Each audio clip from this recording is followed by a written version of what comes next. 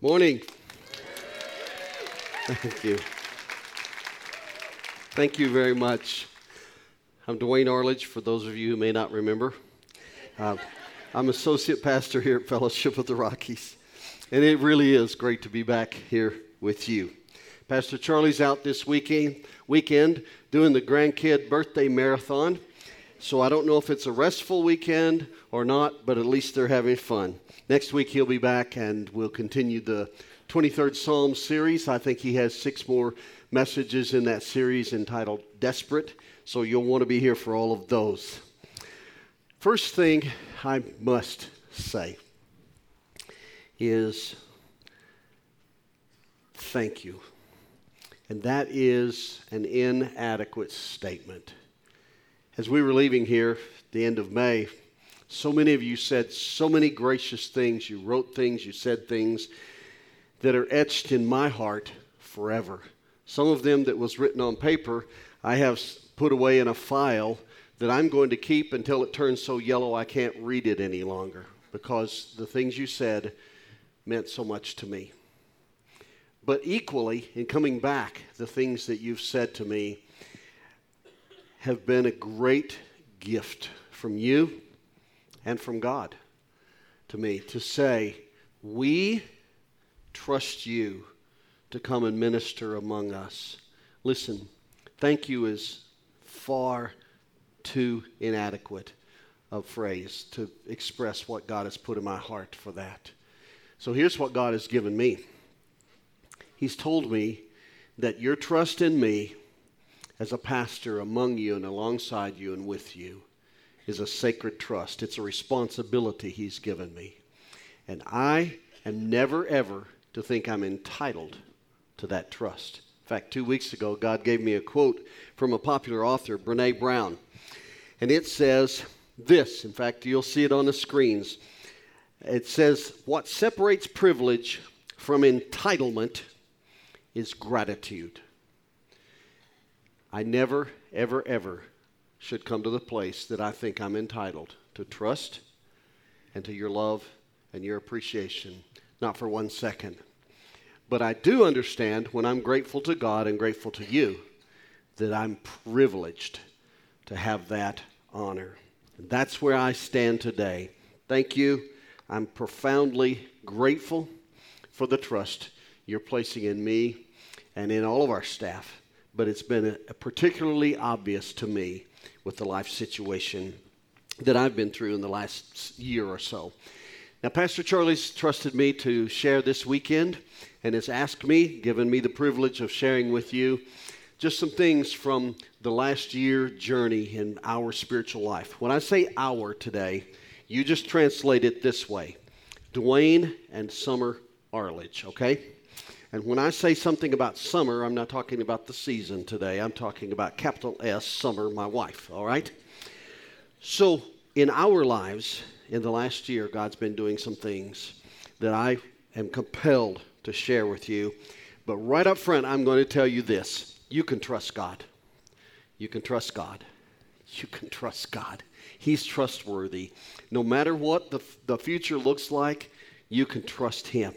So I want to take all of us today on a journey. There are 3 paths on this journey, all right? They all weave together. The ones I'm going to speak about is the pathway of Abraham in the Old Testament and what God did in his journey, because God used that to speak to me greatly during the last several months. And I want to share that story with you. Then I want to share alongside that and woven through it my story, Summer's and my story. And then the third storyline is this. You'll have to provide that. It's whatever God does in your heart and in your life during this message, that you allow Him to weave your story through Abraham's story or through my story and learn whatever God wants you to learn from that and apply whatever God applies for you. And so that's what I'm asking you to do today. We're going to go to Genesis 12. I have 2 passages of Scripture today. Genesis 12, Luke chapter 14. Later in the talk, I'll get to Luke chapter 14. But we're going to spend some time first in Genesis chapter 12 with a guy named Abraham. Now, in the reading, it's going to say Abram, Abram, Abram. So before you say, okay, who's Abram and who's Abraham that Dwayne keeps talking about? They're the same guy. At this point in his life, his name is Abram, which means exalted father. That's what the name means in Hebrew. But God later changed his name to Abraham, which means father of a multitude of nations. That's what he did with Abraham. He generated a multitude of nations through Abraham. And so whether I'm reading Abram or I'm saying Abraham, same guy. Got it? Okay, 10 or 12 of you got it. You tell the others what I just said, and we'll all have it, okay? So in Genesis 12, Abraham, God is coming to talk to him. And so let's just read the story, and then we'll unpack it together. The Lord said to Abram, leave your native country, your relatives, your father's family, and go to the land I will show you. Notice it's not a very precise land. Just the land that I'm going to show you when you get there. Verse 2, I will make you into a great nation. I will bless you, make you famous, and you will be a blessing to others. I will bless those who bless you and curse those who treat you with contempt. All the families on earth will be blessed through you. So Abram departed as the Lord had instructed, and Lot went with him. Abram was 75 years old when he left Haran. He took his wife Sarai. She later became Sarah. Her name was changed as well. He took his nephew Lot and all his wealth, his livestock, and all the people he had taken into his household at Haran, and he headed for the land of Canaan. When they arrived in Canaan, Abram traveled through the land as far as Shechem. Now here's the picture. He's in the land of Canaan. And when he gets there, it's not a land he's familiar with.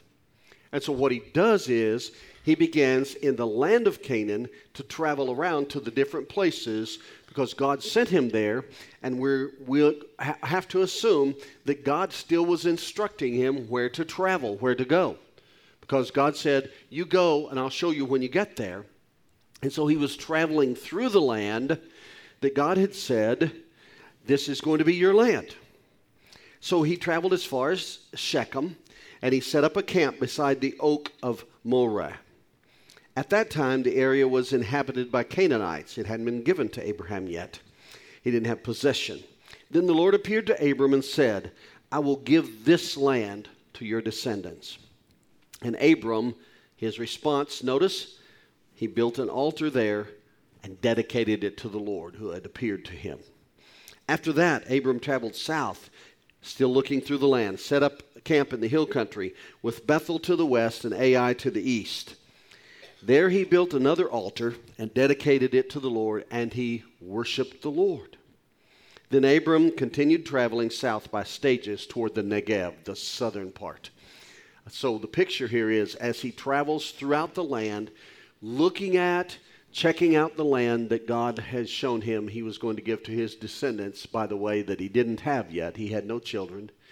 As he traveled through that land, he built altars and he worshiped in all the places as God showed him what he was going to do for him. Now, as we weave our three stories together, Abram's, mine, yours, here's a formula I want to use. It's one Pastor Charlie has used many times. And the first time Pastor Charlie used it, it really spoke to me, and it works in Scripture often, to just simply ask, what's my part and what's God's part? Because it separates out how much I need to be concerned about and what I can quit worrying about, okay? So let's first focus on Abraham and say, what did obedience look like for Abraham? Today's message is, what does obedience look like? Because often we're not sure what obedience would look like, and I think we need a biblical picture of that. So Abraham's part was this, really simple, go. God told him, leave the land and go. Verse 1, look at it. The Lord said to Abram, leave your native country, your relatives, your father's family, go to the land I will show you. Leave all that you know, leave all that you're comfortable with, leave all that's familiar, and go. I'm going to show you a new place I want you to be. So here's what Abram had to do in this going. Just so you don't think, well, Pastor Dwayne said go, so I'm going to go. Because often we can go that way, and all we're doing is saying, well, I think I'd like to do this. God, I want you to bless this. God, I'm going to go. And we just step off of a cliff. And when we hit the bottom, we say, well, God, you told me to go, or I think you did. I must have missed that. So we need to listen closely to God. Listen to how he speaks through his word. And have everything anchored to his word when we're listening. Abraham listened closely. He believed God completely. Not partially. God, I'm going to believe you right up to the part where it gets hard. And then I'm going to start questioning you. He believed him completely. And then he obeyed precisely. He did exactly what God told him to do. Even though God didn't tell him all that was going to happen, as God showed him, he did everything God showed him. All three of those things, the listening, believing, and obeying, I just summarized with that one word. If you'll do that, then you're ready to go. That's where Abraham was. What was God's part in this picture, in this passage we just read? God's part was this, everything else. Verse 1, the Lord said to Abram, leave and go. Where did he say? To a land I will show you. He didn't say, Abraham, go to a land, and it's up to you to figure out when you get there. No, he said, I'll show you. He didn't say how he was going to show him, but the supernatural part of it is God showed him. And that's the big deal. That's what stuck with me when Pastor Charlie said that. We do what we can do, the human part. God says, do this. That doesn't mean do anything you want to do. That means do what God says to do. And then God does the supernatural part. So he said, I'll show you. Then in verse 2, he says, I will make you into a great nation. He also says in verse 2, I will bless you. You cannot bless yourself. You cannot bring God's blessing on your life. That's a supernatural thing. God has to do that. Verse 3, he said, I will bless those who bless you and curse those who treat you with contempt.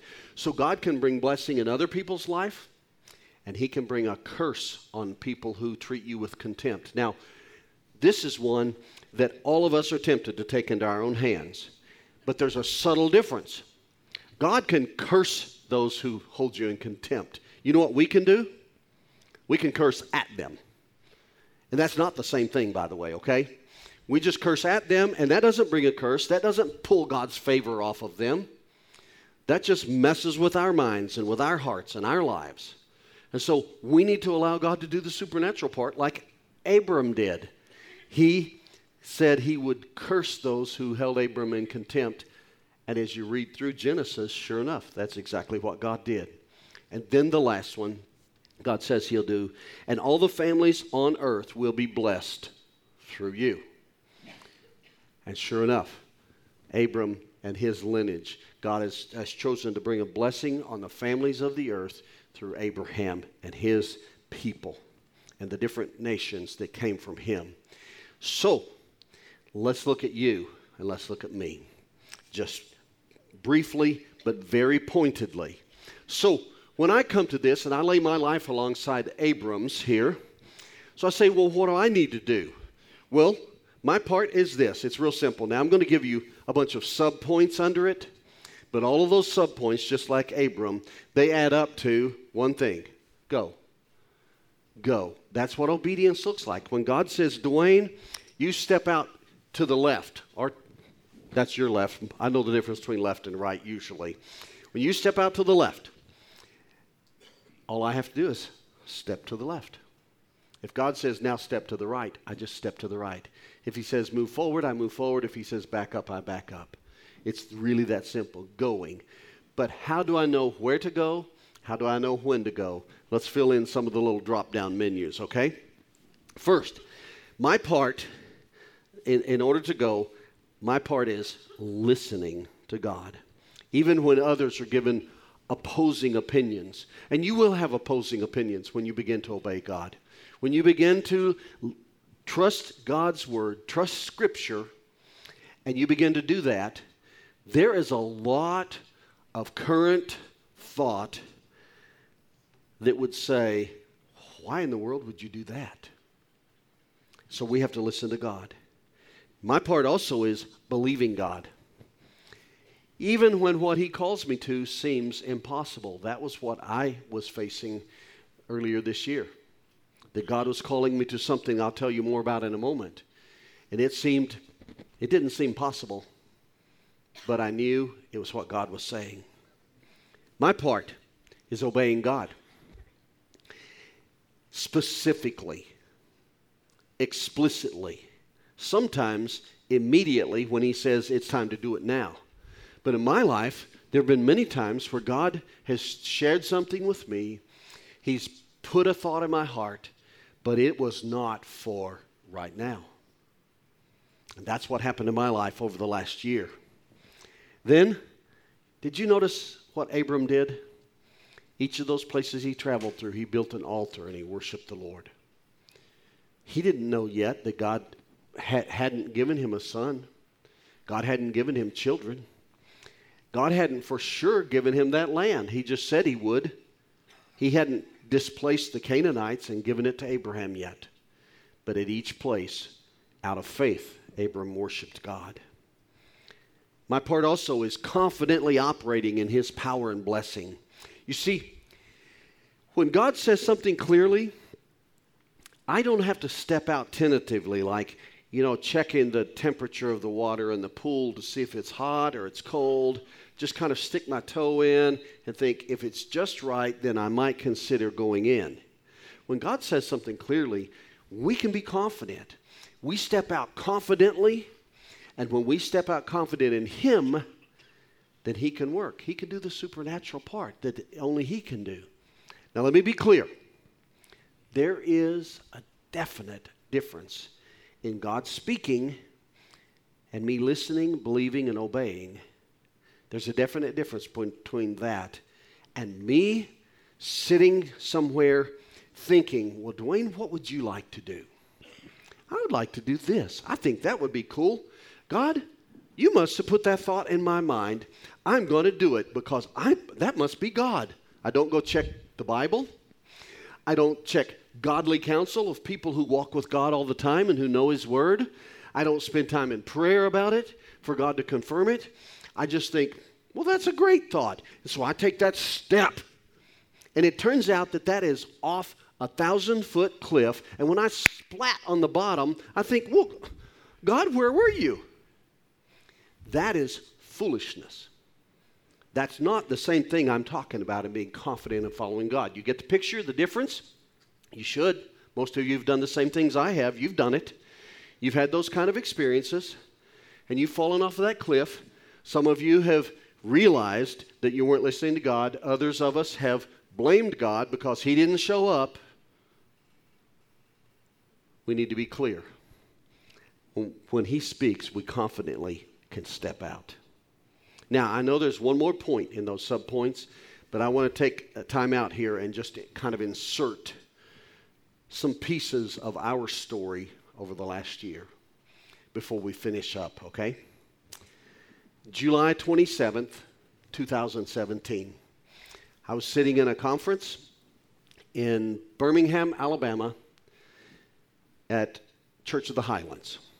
Pastor Chris Hodges opened the conference, thousands of us there, opened the conference talking about how God had led them to start this conference a couple of years before in order for them to give away everything God was teaching them. Cost of the conference was minimal, and you signed up for their network. It cost you nothing to sign up, and every one of their resources, all of their teaching material, everything they did for organization, children's ministry, you name it, everything was absolutely free in documents online. And he was telling why that was the case. Why they were not packaging them and selling them for $199, $299, and all of that kind of stuff like so many places are doing. Because he said, because God gave that to us. And God said to me, how dare you make money off of my work? Then he said something that may not mean much to you at all, but God absolutely wrecked me when he said this. He said, God told me our church was to help 1,000 other churches each reach 1,000 in attendance. Help churches get healthy and grow. Now, to understand that, you need to understand that for 14 years before I came here, my ministry in Denver with a church there was to help church planters start churches and mentor and coach them as they started and grew churches. And in that environment is where I met Dr. Dodd, who started this church, and Charlie Jones, who came with him to start this church. And in 1995, we became friends because my calling, my job in those years was to help church planters make healthy churches. So when Pastor Chris Hodges started talking about that, it was like igniting a fire inside me. So I immediately said, God, I can't do anything with 1,000 churches. And the Holy Spirit immediately said, but you can do something with every church I bring in your path that I give you influence with if you'll just trust me and obey. I heard very little of the rest of that talk. I went back to the hotel that evening, picked Summer up. We went to dinner, and I started telling her about it. We began praying from that day through August, September, to see what God would do. Here's what God did. He gave us a growing confidence that he was about to do something new in our lives. And he gave us a growing holy discontent with not being involved with multiple churches, not helping to mentor and coach some other churches. So by end of September, maybe early October, I don't remember the exact date, Summer and I came to the definite conclusion God was saying that to us, that he was going to launch us out into a different type of ministry, teaching more, working with multiple churches. So I said, I need to tell Pastor Charlie this. I don't want to be deceitful. I want to be above board, have integrity.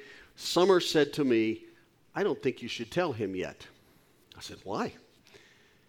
She said, when are you going to launch Next Steps? We were in the middle of writing all the materials and the books and everything for Next Steps. I said, 1st of February. She said, I think you need to tell him after 1st of February when that project is done, when it's launched. Prayed about it a couple of days, came back and said, I believe you're right. The lesson from that for me, Summer tells me, is listen to your wife. I did at that time. I haven't been as good at it other times. But anyway, that's what we did. February 14, here's what I did. I gave Pastor Charlie a letter, and I basically said about 5 things in there, okay? I said, God's told me to plan to minister for another decade or more if I have the health and ability, 63 years old. Second, I'm to help as many other churches as God will allow me to, not be focused on just one church. 3, I'm to teach more. I don't know if that means preaching on a weekend or teaching with other pastors or a combination of that. I just know that's what God is putting in my heart.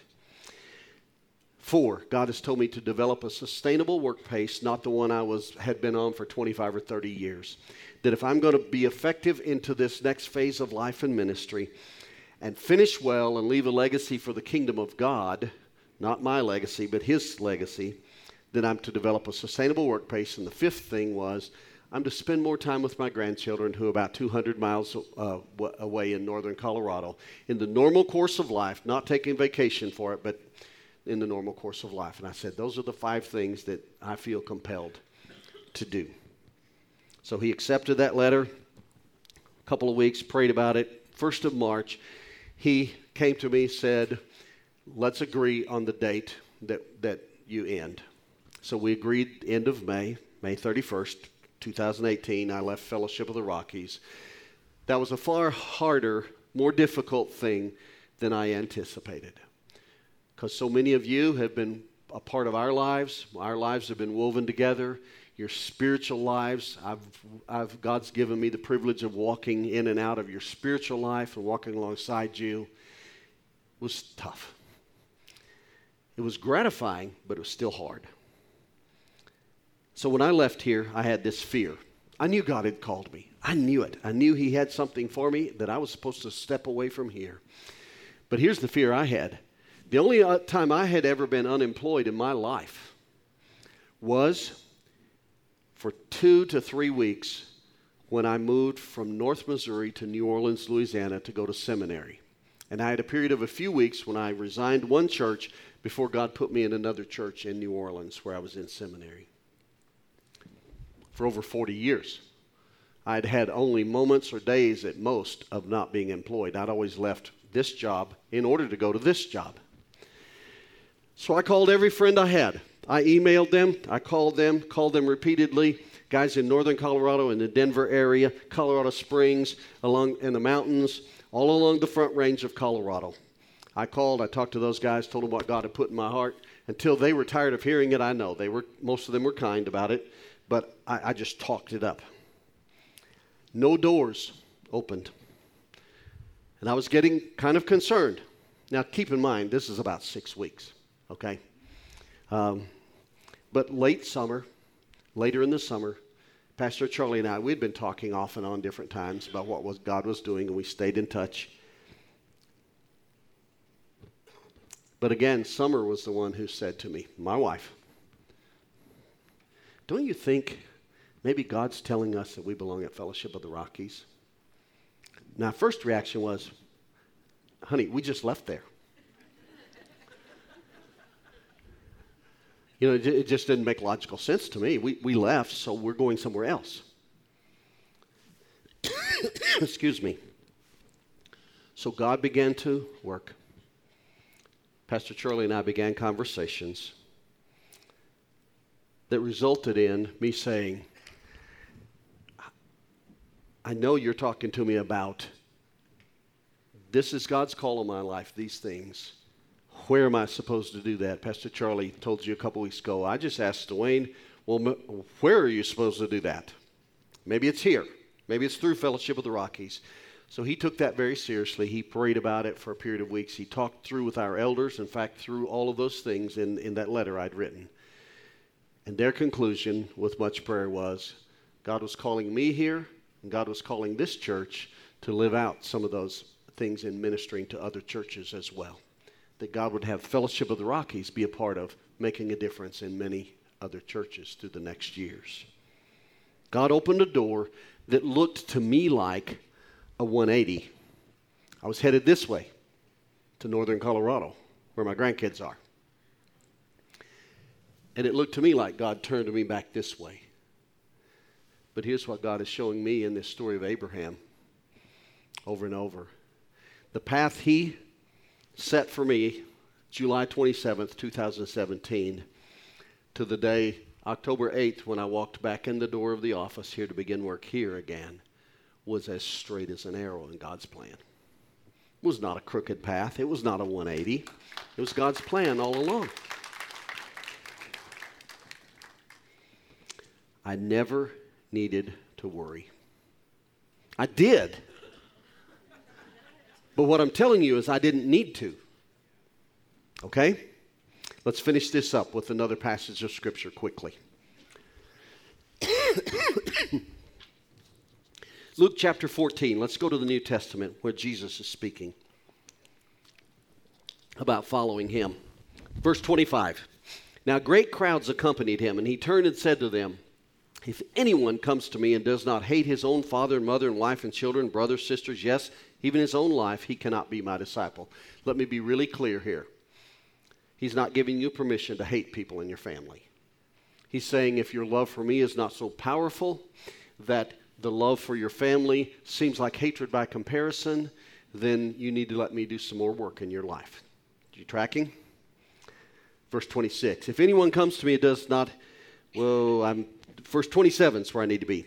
Whoever does not bear his own cross and come after me cannot be my disciple.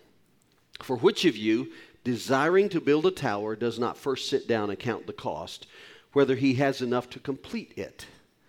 Otherwise, when he has laid a foundation and is not able to finish, all who see it begin to mock him, saying, this man began to build and was not able to finish.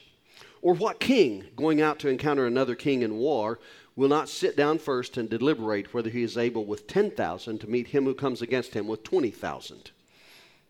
And if not, while the other is yet a great way off, he sends a delegation and asks for terms of peace. So therefore, any one of you who does not renounce all that he has cannot be my disciple. The last piece of me going is counting the cost. Counting the cost. You see, Jesus doesn't promise us that obeying him and going will be easy peasy. Too often, we make it sound like if you give your life to Jesus, your life will be on easy street. It will be like a Corvette convertible ride on Sunday afternoon down Ocean Drive with the wind blowing through your hair, and it doesn't get any better than this. Let me tell you this. It doesn't get any better than walking with Jesus. But that does not mean it's easy street. Jesus himself was clear about that. Count the cost. The Bible doesn't paint that kind of picture. The picture it paints is one of obedience, and obedience is costly. Let me give you just a quick illustration. Quick illustration for us. There's an emotional cost sometimes, a relational cost. It costs you, it costs your family when you obey God. But I would rather be in the middle of God's will with some of that struggle, with some of that cost, than to be over here on what I would design as easy street and be out of God's will. So, we've been telling our kids that we're planning that we're going to be somewhere in northern Colorado probably. We felt like that's where God had us headed. We missed that. But Isaiah, our 7.5-year-old grandson, and Liliana, a 5.5-year-old granddaughter, got it in their mind because Matthew and Bree were talking about us moving, so they started it as a joke.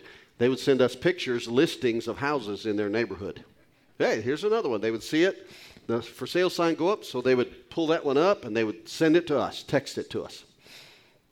So somehow Isaiah and Liliana thought we were going to move down the street from them. So in September, we knew God was bringing us back here. We were just waiting for Pastor Charlie to come back and make that announcement. Liliana was down and spent a weekend with us. So she goes to Summer in the kitchen. She calls her Obachan. That's Japanese for grandma. She said, Obachan, are you going to move down the street from us? She says, no, honey, we're not going to do that. Why? So Summer spent a bunch of time explaining why we were not going to do that without throwing God under the bus. But she had to include God in the conversation because he's leading our lives. So Liliana goes home to her mom and dad and says, Granddaddy and Obachan are not going to move down the street from us. They said, oh, really? Yeah, God changed his mind. So, whatever works for her. But let me tell you this. When Summer told me that, we both wept. Why? Because there was a pain in that. I understand. People all over the world are hundreds, thousands of miles from their grandchildren. But that doesn't change the fact that you love them and you want to be with them. Here's what God showed me in that. It wasn't that God was jerking me around and jerking us around. God doesn't operate that way. He was using this situation to make that love for them even stronger, so that instead of walking down the street to see them, we'll drive 200 miles to spend a Friday night and see their soccer games on a Saturday morning before we drive back another 200 miles. Instead of just sitting at home in my big boy chair, taking it easy for that Friday night, that those kids are worth it more than my comfort any day of the week. That I will FaceTime with them several times a week. Yesterday, Isaiah on the way to his yellow belt test for karate. We're FaceTiming with them in the car, in their car. So, we can wish him good luck and tell him we're praying for him and all those kinds of things. Or that I'll call him on his gizmo watch and say, hey, Isaiah, I'm a word nerd. The word for this week is, guess what those words are? They're words from Scripture. love, joy, peace, patience, kindness, goodness, faithfulness, gentleness, self-control. Those kinds of things. What am I doing with the word for the week for Isaiah? Asking him to live out godly character. And then at the end of the week, I'll call him and we talk about, here's how I lived that out with Obachan. How did you do with Mom and Dad and Liliana? Things like that I will desire it so strongly that I will do everything it takes. Is obedience costly? Yeah. Guess what's more costly? Disobedience. Let's look at God's part. Here's what I'm learning. Here's God's part. Everything else, I'm going to give you the list quickly. He'll speak to you through the Bible, through prayer, through the church, by the Holy Spirit. He'll mold you. He will bless you. The list will stay on the screen. Don't get excited if you're a fill-in-the-blank freak, okay? He will bless you spiritually and emotionally. He'll protect you from the enemy. He'll use you to make a difference. And guess what? He'll bless other people through you, and you have never been blessed like you are when you realize God used you to touch another person's life for his kingdom. And he'll bring glory to his name because he deserves all glory. What does obedience look like for you? Maybe Abram's story is your story. Maybe Dwayne's story has some impact on what your story is, how God's asking you to step out. I just know this. With every fiber of my being, as Pastor Charlie and I talked about this sermon, this day, this weekend, I'm confident there are hundreds of people in Fellowship of the Rockies who are just kind of hesitating to step out in obedience to God. And I pray that God will use Abram's story, my story, anybody's story, just to nudge you. It's time to obey, because all you have to do is your part. The supernatural stuff is up to God. Let him do his part. So the canvas is blank. What does obedience look like in your life? He's giving you the brushes, the paint.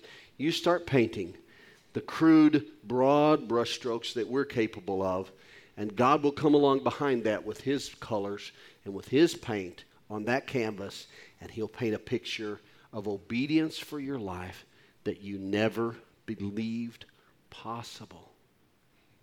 Would you bow your heads, please? Close your eyes.